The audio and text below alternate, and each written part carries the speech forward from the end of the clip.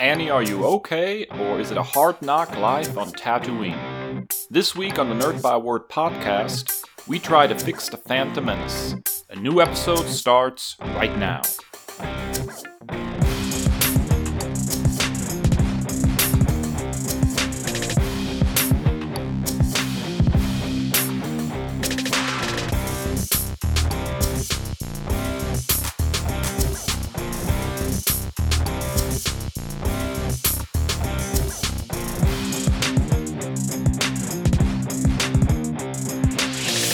Ladies and gentlemen, welcome into another episode of the Nerd by Word podcast. We're starting you off, as always, with our nerd news segment. Dave, what do you have for us this week? Yeah, so former DC co-publisher Dan DiDio gave a big interview to Newsarama. And in it, he talked a little bit about his career in general and some of the decisions he had to make as editor-in-chief and then co-publisher. And two of the characters that came up in particular in his talk were Wally West's Flash and Dick Grayson's Nightwing. About Wally West, he said, and I'm quoting here, "For me, Wally West was a core concept issue. My problem with Wally was that his origin was always dependent on his uncle and previous Flash, Barry Allen. He was never his own character. He was always going to be subservient to Barry in some way because his origin was determined by Barry.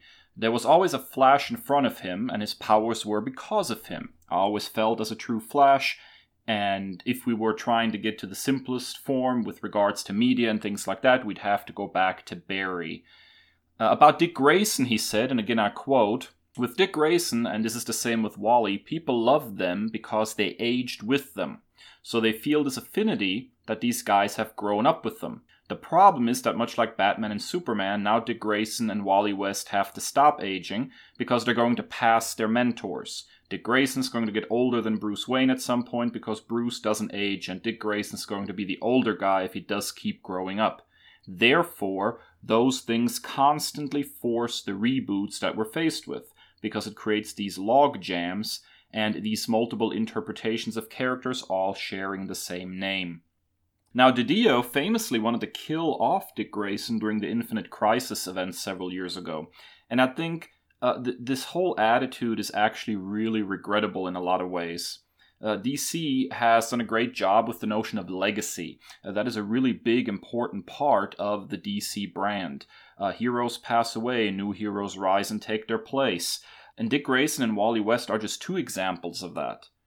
It gave much of DC a sense of development, a sense of forward momentum. Things changed, developed, teen sidekicks grew up and struck out on their own. Saying that characters have no merit because they are dependent or linked to other characters is just nonsense. Harley Quinn, for example, is linked to the Joker, and she certainly has not been stopped from starring in two different movies at this point. Supergirl is linked to Superman, but that hasn't stopped her from getting her own movie and TV series.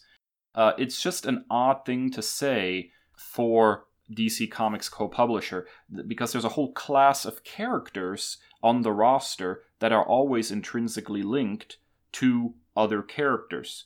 Wally West, in particular, was the Flash when I got into comic books. Kyle Rayner was the Green Lantern. Going back to what DC perceives as the quote-unquote original characters, Barry and Hal Jordan, was quite jarring to me. I'll go even further and say that those aren't even the originals. If you go back further, the original Flash is Jay Garrick and the original Green Lantern is Alan Scott. The link that Barry and Hal shares with those characters doesn't make them any less interesting characters. So when I read this interview, I was just troubled because it felt like DiDio was discounting legacy and character growth in comic books. Chris, what do you think about this? Yeah, this is, really, really odd for me as a casual DC fan. And we've touched on this on previous episodes when we talked about sticking to the source material and stuff. And I think we both kind of landed on we just want a good story. And there are so many different iterations of different characters under the same name in both DC and Marvel and other publishers as well. You have, I love Peter Parker and I love Miles Morales. I love them both for what they both bring to the moniker and the name of Spider-Man, to that character. In my limited experience with Hal Jordan as Green Lantern and as Jon Stewart as Green Lantern, I've enjoyed both. They're separate, but I enjoyed both of them. So, and I remember Kevin Smith, I believe it was, when all of this Miles Morales news first came out, and all the backlash to people who were angry about it. He said, I'm paraphrasing, but he said, the stories that you love of Peter Parker being a white guy from Queens, those aren't going away. Just because we're telling a different story doesn't mean that yours are all of a sudden done. The more the merrier, I think, in my opinion. And just as a casual DC fan, now, a quick question. The Flash that is in like the popular animated series of like Justice League and Justice League Unlimited, is that Wally West? That is Wally West. That is Wally West. So yeah, like I've been exposed to that character and I've thoroughly enjoyed that. But again, as a casual DC fan, Nightwing was a very interesting character for me when I was playing the Arkham games, and I was like, oh snap, and like then I had to do like a deep dive on who Nightwing was, and then just from like a head honcho and someone who's in like alongside Jim Lee as co-publisher, to be like, you know what, I don't like these characters, and I think we have to go back to the quote-unquote status quo and go back to the way things were in the good old days. I really think that's, as you said, a regrettable thing to return to. Yeah, I totally agree. Nightwing in particular has been always one of my favorite characters. I'm a huge fan of Dick Grayson's in all his iterations. In fact, when we get to the nerd commendations, we'll probably be talking about Dick Grayson a little more. So it's just troubling because there's so many good characters on the DC Comics roster, and characters that lend themselves to different kinds of storytelling. And so to just dismiss those characters as unimportant is just, I find it short-sighted. Ultimately, that's exactly the term that I would use, simply because Barry, in his, as you proved, it was not the case. He was not the first Flash, but because he's tied to Barry Allen, that doesn't mean that you can't tell good stories with him. You're minimalizing yourself. You're painting yourself into a corner, and I can see what he's saying with Dick Grayson and aging and whatever, but you can stop that. Like, Marvel has a sliding time scale as well. Flash Thompson originally fought in the Vietnam War, and then it was kind of retconned into Iraq or Afghanistan, one of the two, in the 2000s. So, I mean, you have, as the co-publisher, you have pretty much the final say on that. So when you say that Dick Grayson has to die because, he can't grow up anymore, then that's because you said he can't grow up anymore. I did see part of the interview where he said that he wanted a worthwhile death in Infinite Crisis, similar to, I believe it was Barry Allen that died on Crisis on Infinite Earths. Yes. So he wanted like a meaningful sacrifice. So I agree with that. But the notion that, and I could vibe with that, but the notion that he can't continue to be a prominent character in your publishing line because he can't grow up, you're limiting yourself story-wise. Yes, totally. I agree with that. And I will say that Jeff Johns, who wrote Infinite Crisis, did come up with a meaningful death in that series. Spoilers for a really old miniseries, but ultimately it was Connell, Superboy, who was sacrificed as part of that story and kind of filled that need, that niche in that particular story. Yeah, so, long story short, just a regrettable attitude from a guy who used to be in charge of some of my all-time favorite characters. Chris, what is your big news story for this week? Well, we're sticking with DC. We're doing an DC nerd news segment this week. Michael Keaton is in the very, very early talks to return as Batman in the film universe. This was broken by Boris Kidd of Hollywood Reporter. He is being rumored for, initially for the Flash film that is set to start filming in 2021, and also rumored for other DCEU films. Early reports and rumors have him being serving as a Nick Fury type character, kind of a recruiter, a la kind of what Bruce Wayne was doing in Justice League, but to, hopefully to a much more extensive unit, with being multiple films. I did see that Batgirl is one of the planned films for the future as well, so that'd be an interesting thing. And then, as we're all cooped up in quarantine still, this just unleashed a bunch of fan theories across the internet. It really made the nerd internet explode over the past couple of days. So people are thinking, Flashpoint, is he going to be Thomas Wayne? Is he going to be Bruce Wayne from another universe? Is this a multiverse situation? Now the Flash film is starring Ezra Miller, is rumored to be featuring not only time travel but also multiverse type deals.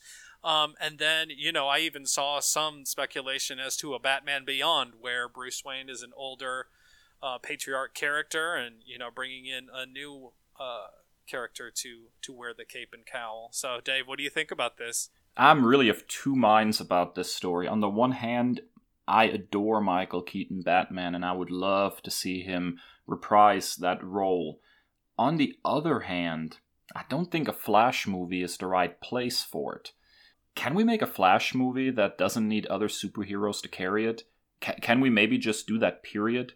With Spider-Man, for example, we had the same situation with Iron Man. Why do we feel the need to prop up what Hollywood perceives as lesser heroes with bigger star power or bigger heroes? I think the original Iron Man movie proved pretty conclusively that a character that was obscure to some extent to general audiences can be used to make a fantastic movie. And I'm troubled that they feel the need to prop up this Flash movie with a cameo, basically, of a Michael Keaton Batman. Michael Keaton should totally return to the role of Batman, but in the logical place to do so, which would be a Batman Beyond movie. A Batman Beyond movie with Michael Keaton as an older Bruce Wayne would be fantastic. I think Keaton would do a great job with this old, cranky Bruce Wayne who's been around the block and his body is worn out and he just can't do the fighting anymore himself.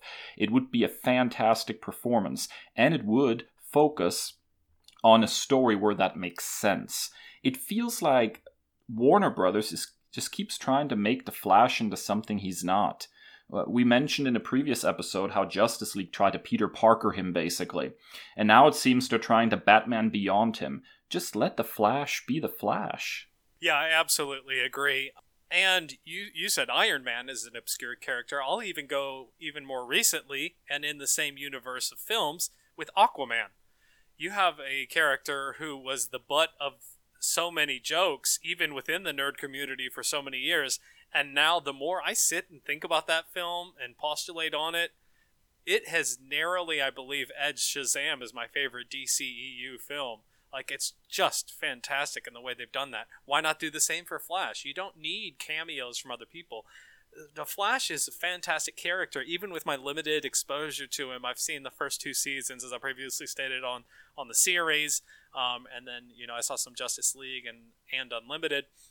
And I thoroughly enjoy the character. He's funny, he's got heart.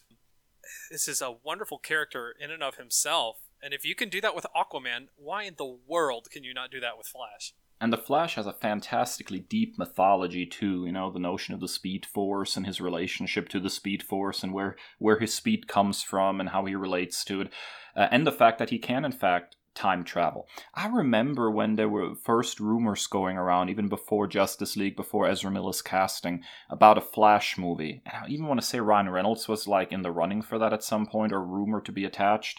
But there were some really interesting things that people were saying about that iteration of the movie, about how fast he would move as the movie progresses, and the notion of arriving before you left and suddenly there's multiple Flashes in the same scene, and time manipulation. There's so many things, so many directions that you could take a Flash movie in. Why does it have to be, we better put Batman in this? It reminds me of the animated movies that DC was doing for a little while, where they would try to do something new. Let's make a John Constantine, but wait, we have to have Batman guest star in it. Let's make a Suicide Squad cartoon. But wait, let's have Batman guest star in it. It's like, just put Batman in there and it'll sell. And that is the wrong attitude. Make a quality product. Tell a good story. Then it will sell. Yeah, well, just look what you've been able to do with the CW verse, with quote-unquote minor characters like The Flash and Arrow and, the Legends of Tomorrow Squad and Supergirl, all these minor characters, and that's been well received critically.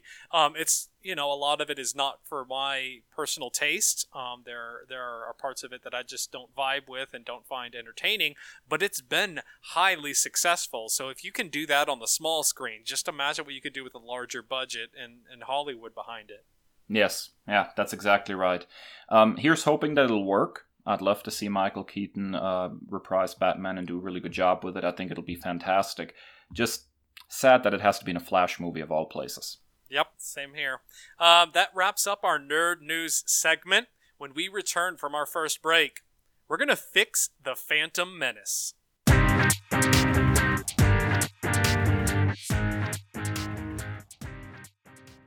All right, ladies and gentlemen, we're back here on the Nerd Byword podcast. And this week we are enjoying our first episode, enjoying maybe too much of a stretch, but we are starting our first in a 3-episode series on how to fix the Star Wars prequels. So, logically, we're starting with episode 1, The Phantom Menace. We each came up with 3 big strategies, and that's initially what we started with. We wanted 3 quick fixes, big fixes to the film. But then, when you start watching The Phantom Menace, we were like, we need more than just 3. So we each came up with our big 3 like we usually do.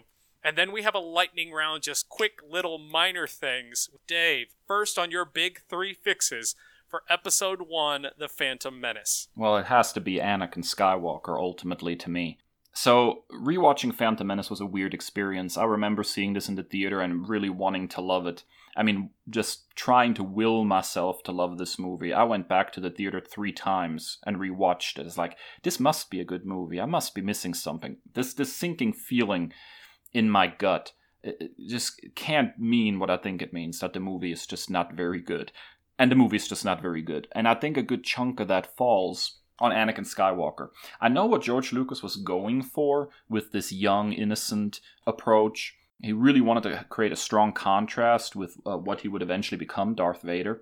And in a way, that's smart, but it also doesn't lend itself to an interesting character. Anakin needs a complete revamp. He should be older. I would argue probably teenager, maybe 15, 16 years old. And character-wise, instead of playing this wide-eyed innocent, it would be much more entertaining for this movie for him to be more of a Han Solo type. This lovable, charming rogue. Let's have him be a slave. That's fine. Let's have him be the son of a single mother. Also fine. He can still love building things. He can still be a pod racer. That's all fine. But the way he is written in episode 1, he's just too young. He's too naive, too innocent to be interesting. So let's pull on that string of the notion of the charming rogue. He's a slave. He had to learn to use his charm to manipulate the people around him. He's not above breaking the rules to get what he wants, although he doesn't do so callously or maliciously. He's a well-meaning teenager who has grown up in really horrible circumstances, and he's had to learn to manipulate the world around him to at least achieve some kind of modicum of success. Because of his time growing up a slave, he hates authority, which makes sense. He doesn't like people telling him what to do. This sets up an eventual clash with his Jedi life perfectly. An older Anakin could have some actual chemistry with Padme. George Lucas always said he wants his movies to rhyme, to repeat themes and even certain lines. And here there could be an echo of the Leia and Han Solo relationship. Padme, who's been raised to be a politician from the time she was very young, has to meet Anakin, a person of action, and she's somebody who's debates things and considers things before taking action, and Anakin is more of a doer. This also gives us a better relationship with Obi-Wan Kenobi, if you ask me. Obi-Wan Kenobi, I think, is portrayed in the prequels as this consummate Jedi. He's a Jedi. It's what he does, it's what he lives, it's what he loves. He's a by-the-book kind of guy. Now, he is thrown in together with this teenager, a few years younger than him, who's charming, friendly, fun to be around, but will break any rule he has to get the job done. And now you have almost a buddy cop dynamic, the by-the-book Kenobi and the loose cannon Anakin. I think that would have given us a much more entertaining and much more fun series of character dynamics between Anakin and the other characters in the movie. What do you think, Chris? Yeah, I absolutely agree, especially that last part. And I think that's kind of the dynamic that they found in the Clone Wars animated series, and that's why that was so successful, and why their relationship, and we'll get to this in the later prequel episodes, was so much more believable. And the turn in episode 3 means more after you rewatch it, I think, after watching Clone Wars. Because you just don't have enough there that they give you in the 3 films for us to care anything about their relationship, especially when you're starting off the first film and they barely speak to one another. I totally agree. Even a couple of years, you say 15, 16, I'm saying even if he's 12 or 13, I think that makes it even a little bit more.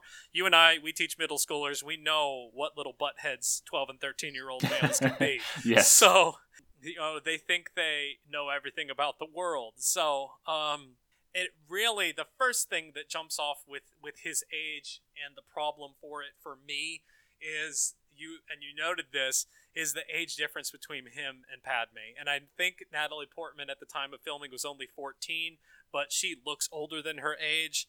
And if Jake Lloyd was 10, he looks much younger than that, and it makes those scenes very uncomfortable for me. The "Are You an Angel" scene is super cringy. So if you make him 12 or 13, I think that you would really gain a lot with that and their relationship and how that develops. It doesn't come out of nowhere, in episode 2.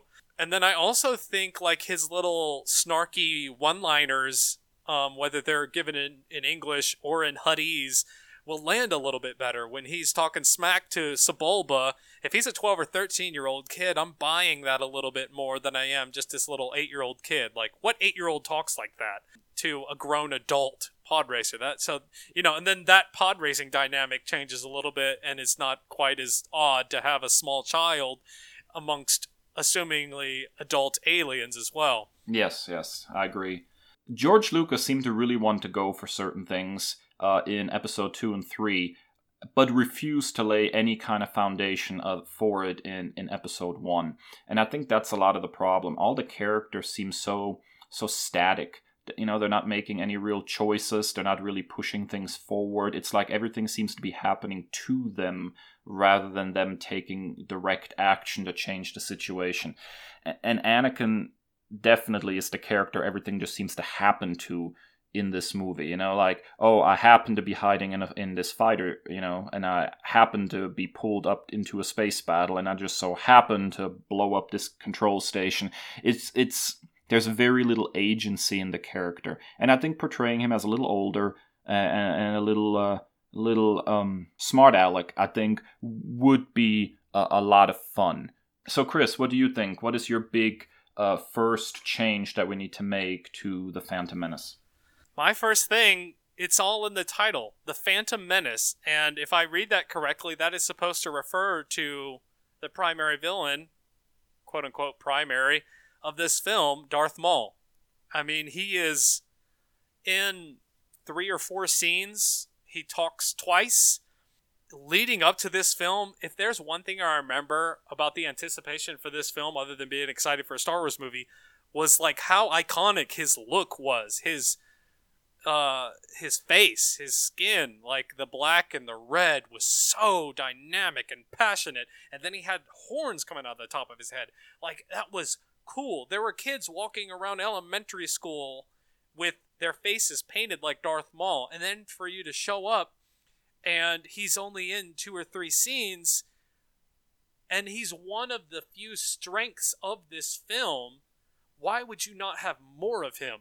And I feel like Star Wars as a whole, I don't know, like, they doubled down on that, I feel, in the sequel trilogy, and maybe we'll get to that in a future episode, but Captain Phasma looked so cool. She had this, chrome stormtrooper outfit. She had this dramatic cape, and it was Gwendolyn Christie. You love Game of Thrones? Well, here's Brienne of Tarth in a stormtrooper outfit. And then she was even less utilized.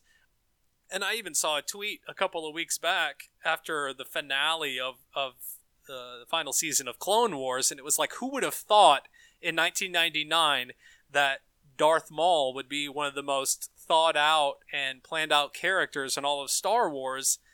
And that's because they took 20 years of, secondary animated series just to flesh his character out, because they did such a ridiculous job and such an underservice here in episode 1. So I need more Maul. More Maul. You know what? I totally agree with you. It's really sad that we keep bringing up the Clone Wars in this because, it's fantastic Star Wars, absolutely. But on the other hand, you should not have to go to what is in essence spin-off media to get the full story. That is, I think, one of the problems that the sequel trilogy has been doing as well. And we're just going to throw this into a book or, a Fortnite event or something. Like tell a complete story with the movie and then take the characters from that and the concepts you've introduced and spin that off into additional stories. But don't expect me to look at a half-finished story in the movie theaters and then try to go and, seek out all this secondary media. Maul was... You're exactly right. Visually interesting. He was fun to watch. What little he was on screen. He made that lightsaber duel at the end. The way he moved, his theatrical. It's the best part. It's the best part of the film. Fast forward to it every time.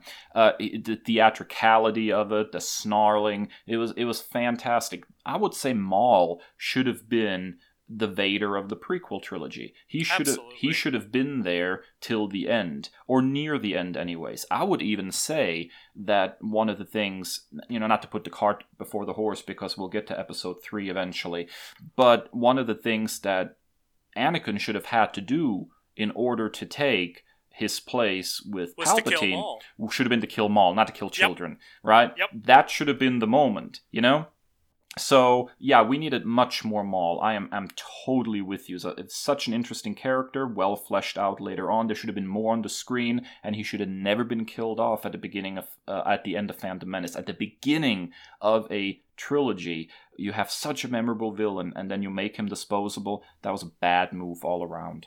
Oh, and this just came to me as well. They did the same thing with Boba Fett, even as wonderful as the original trilogy is and how much I love it. You had one of the coolest villains in Boba Fett, and he's eaten by a sand monster, so like a big overgrown Venus flytrap. So and knocked into it by a guy who's blind and can't even see completely by accident. Exactly. Talk about the smell of incompetence on that whole moment. Yeah. So that's my first one. Dave, what's number 2 on your big 3? Okay, so this one, I don't know, might be a little controversial, a bit of a hot take. We'll see how this goes. But I think one of the things you have to do to make the Phantom Menace work better is you have to get rid of Qui-Gon Jinn. I think that character should be excised from the movie completely, or just basically a cameo during Jedi Council scenes or something. I don't think he is necessary in any way, shape, or form. I enjoy Liam Neeson's performances in most movies, but Qui-Gon Jinn is so superfluous in episode 1. I think he actually hinders the movie because Qui-Gon's presence sidelines Obi-Wan for most of the movie. And really, in my view, the perfect starting point for this trilogy would have been a story between where Obi-Wan Kenobi and Anakin meet and become friends. And in order to do that, you cannot sideline Obi-Wan, just leave him on the ship while I go hang out with Jar Jar on Tatooine. Instead of Qui-Gon Jinn, here's what I think they should have done. Negotiating with the Trade Federation should have been Obi-Wan's first solo mission as a full-fledged Jedi. He's just stopped being a Padawan, he's nervous, he's unsure of himself. This is his first mission without his master to lean on. So this provides him with an arc throughout the movie, as he gains confidence over the course of the story and builds this friendship with Anakin. I also don't like the idea that the only reason Obi-Wan decides to train Anakin is because Qui-Gon wanted to do it. And there's like this sense of loyalty. I think Obi-Wan should choose to train Anakin, not because of duty to his master, but because of the power of friendship. He wants to free Anakin from slavery and offer him a better life because he likes him, not because his master said so. And now that Anakin is a teenager, the complaints that he's too old will ring even more true, you know? So he goes to the Jedi Council and he says, okay, I've picked my Padawan learner, and it's this 15, 14, 16-year-old, whatever. And people say, well, he's too old. That rings a little more true than if you're talking about what is basically a 9 or 10-year-old. Yep. I would even go so far as to say that it would be an interesting twist in the story that the council actually does not decide who becomes a Padawan learner. Each Jedi Knight can choose their own apprentice. They can ask for advice in the choosing, but ultimately it's the Jedi Knight's choice and responsibility. When things go sideways later in the prequel trilogy, there is a much bigger responsibility on Obi-Wan, a greater sense that he has failed, not just as a teacher, but as a friend, because he was the one without Qui-Gon Jinn's ghost hovering over him or something. He's the one who actively made the choice. I'm going to take this teenager. I know he's technically too old. I know he's a rule breaker. I know he doesn't like authority. I'm going to try to give him a better life by making him a Jedi Knight. And then things go sideways, and the responsibility doesn't fall on the council who decided, okay, it's alright. It doesn't fall on a dead Qui-Gon Jinn. It falls square on Obi-Wan Kenobi. And that creates a much bigger sense of drama. You have much better potential for interesting character scenes as Obi-Wan questions, where did I go wrong? How could I have made such a horrible choice? It just opens things up in the Phantom Menace and later a lot more if we just get rid of Qui-Gon and we focus on Obi-Wan and Anakin as the duo that basically anchors this movie. Chris, what do you think of that? Yeah, I absolutely agree. And I think that last part that you made, it even opens up a really interesting dynamic in episode 4 and tying to the original trilogy. Why would Obi-Wan seclude to such a hermited lifestyle? Not only because he's watching over Luke, but because he feels like such a failure. So if you give him more of an albatross around his neck, if you will, then I feel like that just adds to so much to something that's already so impactful.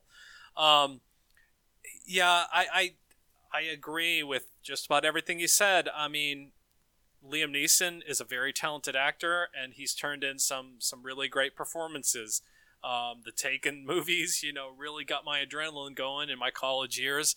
But and he, there's nothing that he particularly does poorly in this film, I feel, but it just creates a bunch of unnecessary things. And I even had as one of my big 3 more Obi-Wan, and I removed it when I saw the second point because I don't know who Ewan McGregor's chiropractor is, but if he is still living life to the fullest and with no permanent back issues after carrying these 3 films solely, you're not kidding, yeah. With his performance, then I need to know who that doctor is because I've got some back problems myself. So I think you have, and again, it goes back to Maul. One of the very few strengths that you have of this film and this entire prequel series is Ewan McGregor. Like, why would you not utilize him more? Why would you, cordon him off onto the ship for the majority of the film? And then you have, I don't know, maybe I read this wrong, but that awkward exchange between Qui-Gon and Shmi, are they into each other? What is that?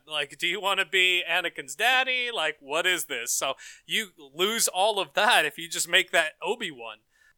So yeah, I'm totally there with you. I need more Obi-Wan. If we get rid of Qui-Gon, I get more Obi-Wan. So I see that as a win-win. And I think it comes back down to the concept of agency, of them, the characters actively doing things, choosing things, and not just stuff happening to them. So Obi-Wan doesn't so much just choose to be Anakin's teacher. It just kind of happens to him. Well, my master wanted to do it, he's dead, I guess I have to do it, the council said do it. And when he chooses it, that's real agency in the characters, and that is something that I think is sorely lacking in this movie in a lot of places. Chris, what is your next big change that you'd like to make to improve the Phantom Menace? The second thing that I listed here is the first thing I noticed right at the beginning of the film. It's the most uncomfortable thing, and it's the racist tropes that take place in this film. From the first moment that you hear the Viceroy talk, Newt Gunray speak, you can hear the racist, stereotypical Asian overtones. Jar Jar, hey, we made it this far without talking about Jar Jar. But the racist caricature of portrayal of Jar Jar, and Watto as well. Not one to forget. The heavy stereotypical Jewish behavior towards Watto. It's really uncomfortable, and I rewatched this over a series of like 3 days because I just could not get through it. And I know that George Lucas himself has denied this till he's blue in the face, but if someone tells you they're offended by something, I just make it personally. That's my personal philosophy. If someone says they're offended by something, then it's offensive. I'm not. It's not there to be policing whatever. Like if someone finds that offensive, if an Asian person comes to you and says this is racist, then it's racist. So there's not really like a real soapbox that I could get off on here, but it's just really uncomfortable, and I can't watch the whole film in one sitting as a result. This is one of the toughest things about episode 1 in particular. I think it comes down in a lot of ways to lazy storytelling too. Instead of trying to fully develop an interesting character that leads to Trade Federation, you fall back on some kind of stereotype to do some kind of, I don't know, some kind of telegraphed shorthand or something. The same thing goes for most of the instances of things that are blatantly stereotypical racial issues. So I would say George Lucas should have just taken his time more and develop actual characters rather than falling back on some kind of stereotypical racial shorthand. It is incredibly uncomfortable. It would be 100% improvement if we could get rid of that. Well, I mean, for God's sake, you're in outer space in a galaxy far, far away. You're dealing with aliens. You have complete liberty to create believable characters with their own dialect, with their own accents, with so much stuff, and then you regress to something like this is just really inexcusable in my opinion. Yeah, I totally agree with that assessment. All right, Dave, what is your third and final point of the big three before we get to the lightning round? So I have no idea if somebody's ever suggested this before, but I have not seen it suggested before. And I think this would actually be an interesting switch up. I think Owen Lars should be in this movie. Now, for our audience members who may not be familiar, Owen Lars is Uncle Owen, the guy who raised Uncle Owen, who raised Luke Skywalker, and so he appears very, very briefly in Attack of the Clones, and then very briefly again appears at the end of Episode 3. But he's not really a character. And so when we meet him again in Episode 4, it just feels weird that he has this strong dislike of old Ben and that Luke shouldn't be like his father, and where is all this stuff coming from? And I think there's a real missed opportunity here. So if we erase Qui-Gon Jinn from the movie, as I said earlier, we still need somebody who travels with Obi-Wan, somebody who's a sounding board, somebody who he can have dialogue with in the early goings of the movie, and who fights with him when things go sideways. And I think that should be Owen Lars. Let's say he's a young, idealistic pilot from Tatooine. He is in the Republic military. Let's say Obi-Wan doesn't enjoy flying very much. That's something that keeps being hinted at here and there in the early goings, and especially in some of the books. So here he's not yet a pilot. Lars is his pilot. The Republic has sent him as the pilot to, take him to the negotiations and to basically be his official Republic escort. And then let's just build a relationship between these two. Watch it over the course of 3 movies and slowly watch it sour. We can learn why Obi-Wan would entrust Owen with Luke eventually to begin with, and why there is so much antagonism coming from Owen Lars towards Obi-Wan in Episode 4. He can also be a really good audience surrogate, asking questions of Obi-Wan about the Jedi and their ways, things that the audience may not be completely clear on since we're looking at a very different era of Jedi here. And having kind of a friendship between him and Obi-Wan, and maybe even with him and Anakin, and then everything goes sideways later in Episode 2 and 3, and maybe Lars blames Obi-Wan a little bit for what's happened to Anakin, and there's kind of, yes, he was a friend, and Obi-Wan trusts him, and that's why he gave Luke to him, but at the same time, there's an animosity between them because Owen Lars blames Obi-Wan for what happened, and Obi-Wan doesn't argue with that because he blames himself for what happened too. So I think there's a really interesting background there for a character that it was just not utilized in any way, shape, or form. It's just this dangling plot thread. What in the world was Owen Lars' problem in A New Hope? And having him here as a character, even sort of a minor character, I think would go a long way to fixing that particular problem. Thoughts, Chris? Yeah, absolutely. I mean, they had, 20 years to... a little under 20 years to make this film, and, all the time, they didn't use it in developing original characters, as we talked in the previous point. So why would you not try to find some better connective tissue between 3 and 4? If this was your big overarching plan, and I think it falls along the same lines of one of the major problems with the sequel trilogy, especially with the way that it ended in Episode 9, is just you can tell that there's no clear plan. When you've got 15 to 20 years to plan for this big return to Star Wars, why would you not want something like that? If you're going to, die on a hill of midichlorians, which we'll get to in my next point, then why in the world would you not, do something as simple as, character work here? One cameo is not going to suffice for this cranky old man in Episode 4.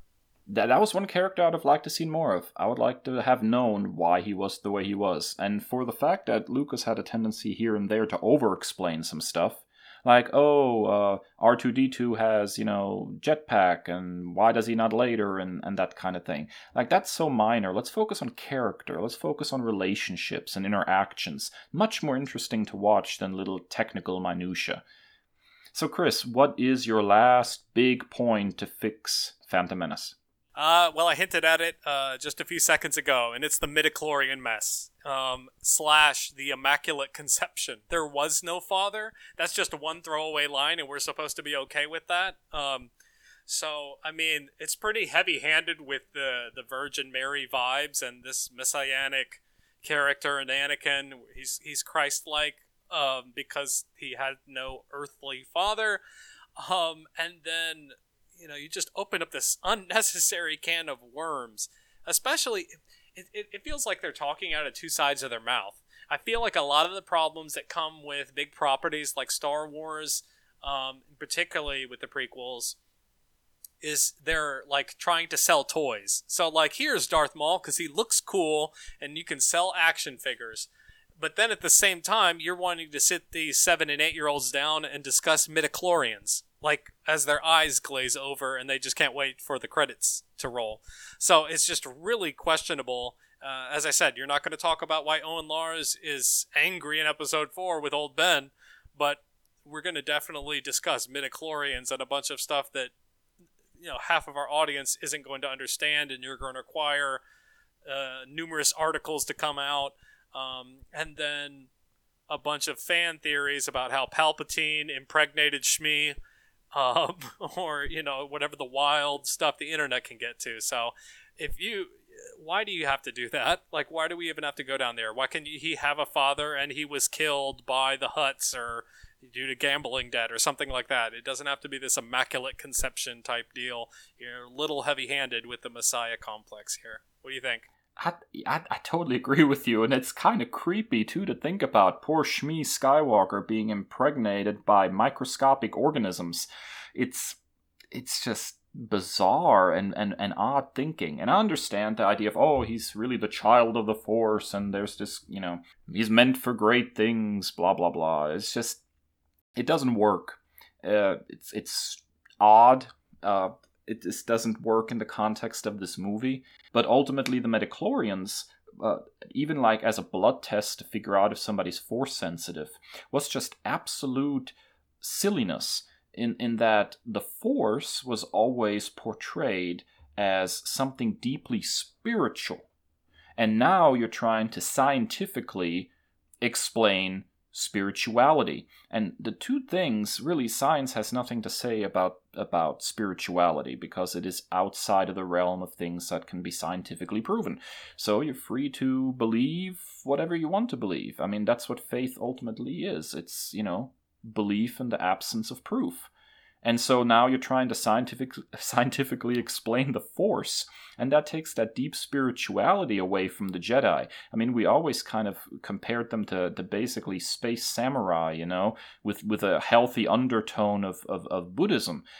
You shouldn't introduce basically space bacteria that makes you spiritual into your story. It just overcomplicates and really takes away something quite nice in this, which is that Star Wars has a spiritual component, which I would argue oftentimes much of Star Trek, for example, does not have. It's much more straightforward science fiction. Yep. And so adding this spiritual component to Star Wars always made it unique in a lot of popular science fiction. And then for George to basically try to just explain that away with a quick blood test is just regrettable. It lessens Star Wars. It doesn't add anything to it. And I think we can easily see that because the midichlorian thing is dropped from here on out and really never much brought up again. Because it doesn't add anything to Star Wars. It's superfluous. Yep, so that wraps up our big three each. Now we're headed to the lightning round. So Dave, what's first in the lightning round for you? First in the lightning round. Can we stop calling Anakin Annie? It's supposed to be cute and innocent, and it's an attempt to contrast him with what he will eventually become, but it all just makes me think of a musical. It's a hard knock life for Annie on Tatooine, apparently. Kris, what do you think? Yeah, absolutely. I even said that was a possible title. Orphan Annie, it's a hard knock life. It's just ridiculous. And this refers back to our previous point. If you age him up, then you don't have this helpless little baby child that you have to make his sandwiches. So this is not like a protagonist that I really want to get behind. Is this little kid? Like, I feel like I've got to keep an eye on him at all times. Like, I don't see that as like a main protagonist. Yes, exactly. What is your first point for the lightning round? We hinted at it before, but I moved it down to my lightning round when I saw your point. I need more Obi-Wan. Ewan McGregor is one of the most talented actors in the biz, and I need more Obi-Wan. What you think? I totally agree. Obi-Wan, Ewan McGregor is the man who carried this trilogy. And in the later movies, the quality goes up, in large part because of his performance. So the more we can get him in episode 1, the better the movie would be, by far. All right, Dave, what's number 2 in the lightning round? Anakin should not build C-3PO. It's just a silly tie-in, and it makes the galaxy seem so small because everything just converges on this one point. Instead, it would be better if he has to be there at all, which I would argue he probably doesn't have to be there. But if C-3PO has to be there at all, then he should maybe be the protocol droid that's sent with Obi-Wan to help him negotiate with the Trade Federation. Boom. Problem solved. You want to make something out of it? You can always say, oh, he's fresh off the assembly line. It's really weird that, there must be a problem in the assembly that he is so oddly scared of everything. Problem solved. Right. What do you think? Yeah, absolutely. And I feel like the mandated inclusion of the droids in the prequels make for some really unnecessary problems in the original trilogy, which, original trilogy is great and you don't need to further complicate it. If Anakin created C-3PO, how in the heck does he not recognize him in Episode 4 as Darth Vader? And I know they threw in Episode 3 a memory wipe for C-3PO, but not for R2, so R2 should know all this stuff. Exactly. And he and R2 were inseparable during the prequels, and Clone Wars, so, how does he not recognize him? So Yeah, exactly. Very, very odd. What is your next point for the lightning round? We briefly hinted at it in the big three, and I pulled this quote from the first Harry Potter film and book. Sheer dumb luck. Harry and Ron and Hermione are able to defeat a mountain troll by sheer dumb luck, according to Professor Minerva McGonagall. And that happens so much in this film as well. But, it's one thing as Harry and Ron's real first encounter with something magical as far as a difficulty, as far as a trial. It's very early on in the film and book. It should not be the final climax of the film. What happened to all the droids? Oh, Annie accidentally shot down the control center. What? That should not be your, thermal exhaust port a la New Hope is, oops, did I do that? This Urkel moment. So yeah, sheer dumb luck has no place. If it is in this film, it should not be like at the climax of the film. What do you think? I totally agree with that, and I will say that it comes back to what I said earlier about agency. It seems like nobody in this movie really has control over their own destiny. Everybody's just a plot device, including Anakin's sheer dumb luck. Much more interesting when people make actual choices, which is sorely lacking in this movie in a lot of ways. I will say that popped into my brain because I was watching episode 1 as my wife was sitting next to me watching Sorcerer's Stone. So it was all happening. The universe was playing tricks on my mind. Dave, what is next in the lightning round for you? So actually, I'm going to just latch onto this control ship thing for a second. Anakin should not fly up to destroy the control ship in the final battle. Anakin has already proved his piloting skills, which we know is important because in A New Hope, Obi-Wan says he was a great pilot. You already had the pod race. You don't need another flying scene for him to prove how good of a pilot he is. He should be with Obi-Wan. So now, if we really remove Qui-Gon, then you have Obi-Wan versus Maul at the end, with Anakin right there. And Anakin is not a Jedi, but is trying to help. Much more interesting to watch that kind of battle. Send Owen Lars up there to do the whole space battle thing. Yeah. So, just seeing Anakin, this very sort of almost arrogant teenager who thinks he knows everything, trying to go up against Darth Maul and getting the floor wiped with him, might even explain to some extent why he then decides, I want that power for myself so I'll never feel powerless again. So removing him was a mistake, I think. What do you think? Yeah, absolutely. And I think it would be great to kind of even have him start to play with his force sensitivity rather than just, playing iPad with the Jedi Council. A ship and a cup. Like, that does nothing for me. So, yeah, totally there. So what's your next thing, Chris? I say beef up the B1 battle droids. They are nothing more than lightsaber fodder. I mean, the B2 battle droids are okay, the droidicos are cool, but the B1 battle droids, that whole Roger, like, I'm not here for it. Like, that is not a believable, quote-unquote, not even a villain. It's not even, I don't even want to use the word villain. I don't know what it is, but the B1s are trash. What you think? I totally agree with that. You can absolutely tell that George Lucas wanted to be able to show in episode 1 how awesome Jedis were with their lightsaber, but he didn't want to have them mow down a whole bunch of human beings. So here's some robots, just go ahead and chop those into pieces.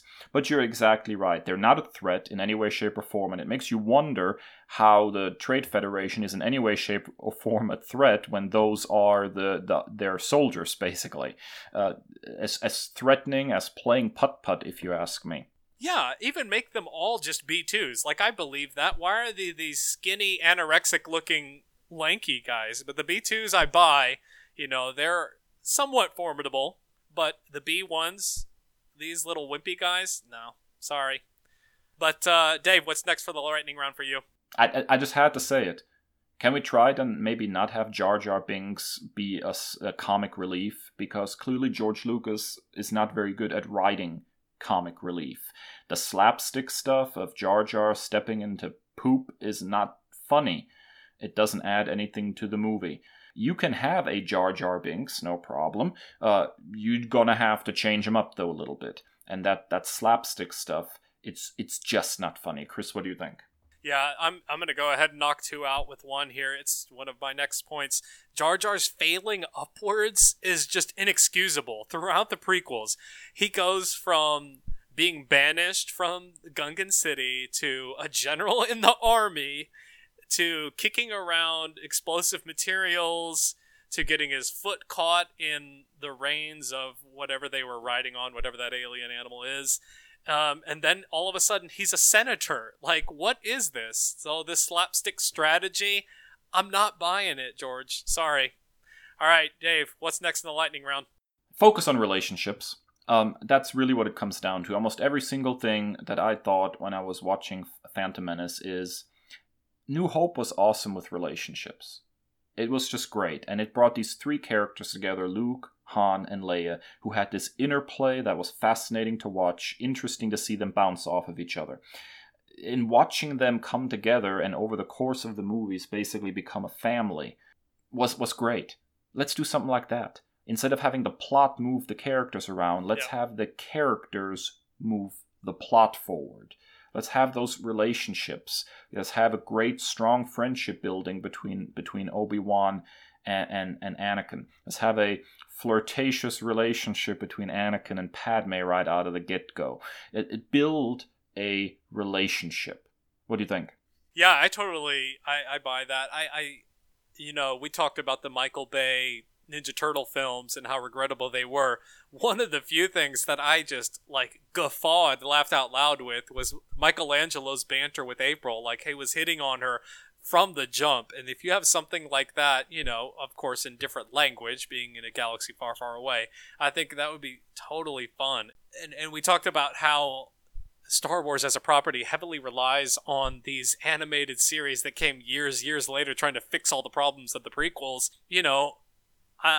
The ultimate turn in episode 3 of Anakin is more powerful after watching the Clone Wars. If you would have done all of that in the first place, we wouldn't have to go and correct all the mistakes with the whiteout that is these animated series. My personal favorite Star Wars character is Ahsoka Tano. But I had to, and I just found these animated series within the last year. I just got into them and binged them all. But you have such a fantastic character, such a strong character, in such a minor role. I'm excited to see her in The Mandalorian season 2, but I feel like it was such a lost point in the prequel films. Yeah, absolutely. What is your last lightning round change, Chris? Yep, I'm combining two here. Number one, no one is buying Palpy's BS. How do you not realize who Darth Sidious is? Because he pulled his hood over his head and he contorted his voice a little bit? Who is buying that? And that leads into the next one. The Jedi come across as absolute buffoons. Not just this film, but the entire trilogy. The Jedi Council is a collection of idiots, in my opinion. At least that's the way that they are portrayed. Oh, man, I don't know. Could the Sith be back? What? Come on. It's right there in front of you. I don't get it. It just infuriates me to no end. We have gone, from the original trilogy, we thought that the Jedi were these upstanding citizens of the galactic society, and now you're giving me this as they're just absolute idiots. What do you think? Yeah, I agree. To your first point, with Darth Sidious, I don't think we should see him in this movie. I think every Darth Sidious scene should have been Darth Maul. Yeah, and he should hint that he has a master, but we shouldn't see him. It would be much more interesting for a big reveal in episode 2 when we actually see him, and it's oh crap, Darth Sidious is the Emperor. That those are the same person. Because we have Palpatine in the movie, and we all know Palpatine is the Emperor. We don't know who Darth Sidious is. It would be really interesting to just leave him off screen, have him hinted at, and then reveal him later on. It's now I understand what's going on here. Much more interesting. To the second point, I'm going to go extended universe for a second. In Timothy Zahn's Heir to the Empire book, there's a wonderful scene where Luke is basically in a cantina, and he's waiting to meet with somebody. And there's a dispute between these two people, and it's getting ready to get violent. So they turn to him, the Jedi, to resolve the dispute. And he's very unsure of himself because he's never done something like that before, but he does it. And he really manages to do this because there's a deep respect still among people for the role Jedi played in keeping the peace. And they're not really described as soldiers or generals of clones. They're these more like in line with what we said earlier, sort of the samurai, right? Yep. The people who travel around and they fight when they have to protect the innocent, but they also, they go further than that. There's a spirituality to them, and they step up and help people and resolve conflicts and disputes, and they're never shown as that in the prequel trilogy. They're basically a military arm of the Republic. They're all generals and they're all leading troops, and that, I think, is a horribly sad missed opportunity in the prequel trilogy period. Yep. So we did our best, and that's saying a lot for trying to fix the Phantom Menace. So over the next couple of weeks, we will look at Attack of the Clones, which, here's my hot take, is even worse than the Phantom Menace in my opinion. Sand, Chris, sand. Sand. It gets everywhere. Yeah. So I am not looking forward to episode 2. But then we'll get to episode 3, which does have some merit, if I remember correctly. So that'll be the next couple of weeks. But when we come back from this, our final break, we will have our weekly nerd commendations for you.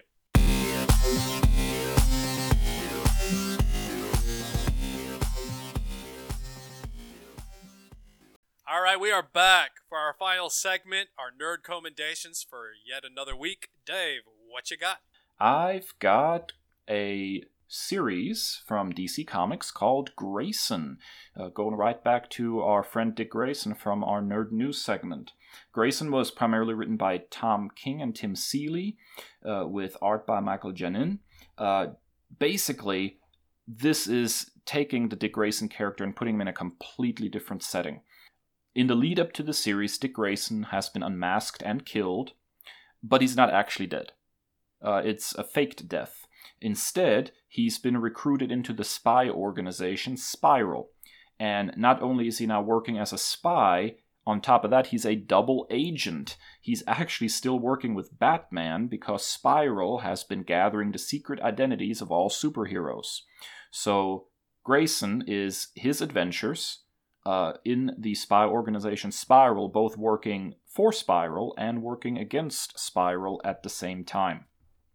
The book ran for about 20 issues, had a couple of annuals, and it's just so much fun. Dick Grayson is his best self in the series. He kind of merges the Nightwing fighting style with the funny quibs of Robin. There's a great relationship building in the series. There's a reinvented Helena Bertinelli, who was Huntress for a good chunk of time in the comic books. Here, she's his spy partner, and eventually later on, when she gets a promotion, his boss. It's just a fun series. The only disappointing part of the book is the end game, when things had to be wrapped up in time for DC's rebirth. It kind of devolves into the typical supervillain tries to conquer the world plot rather than being this really cool spy thriller. The journey there, though, however, is some of the finest writing I've seen in a DC comic. It's fantastic. The art is really distinctive. It captures a great look for Dick Grayson. His face in particular is really distinctive. It never feels generic in the series, even when he's placed among people with, the same hair color and similar hairstyles. It's very distinctive. It's very Dick Grayson. The whole thing is available in an omnibus. It's called the Grayson the Super Spy Omnibus. Got all 20 issues, the annuals, and a one-shot in there. And it's really a fun read. It completely flew under my radar at the time that it was being released. My instinct was, I really like Nightwing, and now they're going to take him out of the suit and make him a spy. I don't think this is for me. But picking up the omnibus and reading, I would say it's a fantastic series. All right. So this is kind of funny. This morning you texted me and you said you had changed your news story. And based on this nerd commendation, the question I had written, I was like, what are your thoughts on Dan DiDio's the criticism of Dan DiDio for hating Dick Grayson and Wally West? And that turned out to be your nerd news story. So I guess I'll amend my question is, how do you think his thought process, which we, definitely examined in our nerd news segment, how do you think that kind of influences this story, if at all? I don't think it really does. I think this is one of those stories that just proves how versatile Dick Grayson is as a character. He's been Robin, he's been Nightwing, he's been Batman. And in fact, I will go so far as to say his era as Batman with Damian Wayne as Robin, written by Grant Morrison for a good chunk, is fantastic as well. Dick Grayson is a very interesting character, and you can do so many things with him, which is why I totally reject Dan Didio's philosophy that he is, not a character that you can do a lot with. I think this series in particular just shows how versatile the character really is. So, Chris, what is your nerd commendation for this week? I know that we usually like to go for deep cuts here and things that are kind of flying under people's radar. The selection that I have for this week has been well critically acclaimed and everything, but I don't see far enough love for it, so I'm giving it another shout out. And I'm going with Jason Aaron's Thor. You can choose how much you want to read. It goes all the way from 2012 up until just finish up this year in 2020. So you've got 7 or 8 years worth of just fantastic comics that does not even take one issue off in quality. Some of the best written stuff that I've ever read. Trevor Von Oz has a great reading order on howtolovecomics.com, and I can post that on our social media, the hyperlink for that. It ultimately builds up to War of the Realms, last year's crossover, and it's one of the best crossover events that I've ever read in an age where things like that can be truly insufferable. I would put it up there with Jonathan Hickman's 2015 Secret Wars is probably my favorite crossovers that I've ever read. It's just fun, and it leads into what it is. What do you love about Thor, the character? I just love when a writer truly understands his characters that he's writing about. I received an award. This is how much of a nerd I am. I received an award in the 7th grade for being a, quote, mythology nut. So I've always been obsessed with Greek mythology, Roman mythology, Norse mythology. So, and this was like a deep dive, like head over heels into Norse mythology and the intricacy of all the different realms. It packs an emotional punch. Jason Aaron probably gets the most notoriety for his storyline where Jane Foster takes over as Thor. She is worthy and takes up the hammer. So that's going to be a great read for you, that particular part of the run, as we head into next year's Thor: Love and Thunder with Natalie Portman returning as Jane Foster, and she lifted the hammer during Comic-Con, so I'm assuming that she's going to be worthy here. And there was, typical toxic fanboy, reception there, but this is not just checking off a box for diversity or it's a woman, doing this, that, or this or that, checking a box. It's a real human story. It deals with grief. It deals with loss. It deals with what it's like to live with cancer. And you get teary-eyed at the end of every issue throughout that run. And the thing that I really appreciate is not just a strong Jane Foster story. Also, Odin's son, Thor, as we know him, from mass media, the central theme of worthiness that you saw in Avengers Endgame, that's pulled from this run. He's got daddy issues. He never feels like he measures up, and he feels like he's good enough to be the son of Odin. Odin is a huge jerk throughout most of this run, but then you also see Odin's character development and him realizing how screwed up he has been at times. And then alongside Jason Aaron's writing, you've got some just gorgeous art. You have a wealth of artists. It's 7 or 8 years worth of comics I could not possibly list, but the two of my favorites, where it started with Asad Ribic, you know him from 2015 Secret Wars. What I love about his art is it's like a painting, and it's at times haunting, and it's perfect for this setting. Especially, they do some jumping around with time and Thor through the ages, and particularly the medieval Thor, the god of the Vikings. Oh man, his art is just picture perfect for that time era. And then one of my favorite artists of all time, and Russell Dauterman, and the sheer spectacle of his art. His work on War of the Realms is just majestic. There's a particular splash page where Odin comes in with the Valkyries, and it just is jaw-droppingly gorgeous. So I can't say enough about Jason Aaron's Thor. I read the entire run in a couple of months. It's all on Marvel Unlimited. It ends, like I said, it just ended a couple of months ago with King Thor, and that just wrapped up a couple of months ago. And I'm pretty sure that the final issue of King Thor just got added to Marvel Unlimited within like the last week. So all of this is all on Marvel Unlimited. You can find trades everywhere, but I cannot recommend this stuff enough. And I am totally biased because Thor is my doppelganger, so... I don't have much to add to that. It's a very strong recommendation, and we've talked about Jason Aaron's run before, off the air, so to speak. And it's definitely on my list of things that I still want to read, but I can't add much to this because I just haven't read any of this run. My last Thor run was actually J. Michael Straczynski, which I really enjoyed, and I'm a big fan of the Thor character. I just haven't gotten around to reading any more Thor so far, so I'll definitely give this a read eventually. It's just one of my problems that I have with Marvel. It's very, very difficult to find the perfect jumping on point. But you said, hey, when Jason Aaron takes over, jump in. So that's what I'm going to try to do. Yeah, this starts off, and again, I'll share out that link on howtolovecomics.com from Trevor Von Oss. But it starts with Thor God of Thunder in 2012. So that's the jumping on point. Thor God of Thunder 2012. And I'll say this, even if you just read those 25 issues of Thor God of Thunder, it's wonderful. So you'll be happy with even just that. And the Assad Ribic art will just knock your socks off every time. All right, fantastic. Well, that is it for this week's episode of the Nerd Byword podcast. We really appreciate you tuning in for our 5th episode. We have a lot of interesting things planned in the future, so be sure to subscribe to our podcast, keep spreading the word to other like-minded nerds, and we are looking forward to bringing you another episode next week. Chris? Yeah, absolutely. So, again, you can find us on Twitter and Instagram at NerdByword.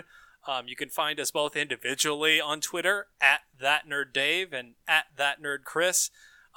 You can reach our email for questions, comments, criticisms, ideas for future episodes, nerdbyword@gmail.com. You can also find this podcast on Apple Podcasts, Spotify, TuneIn, or our website,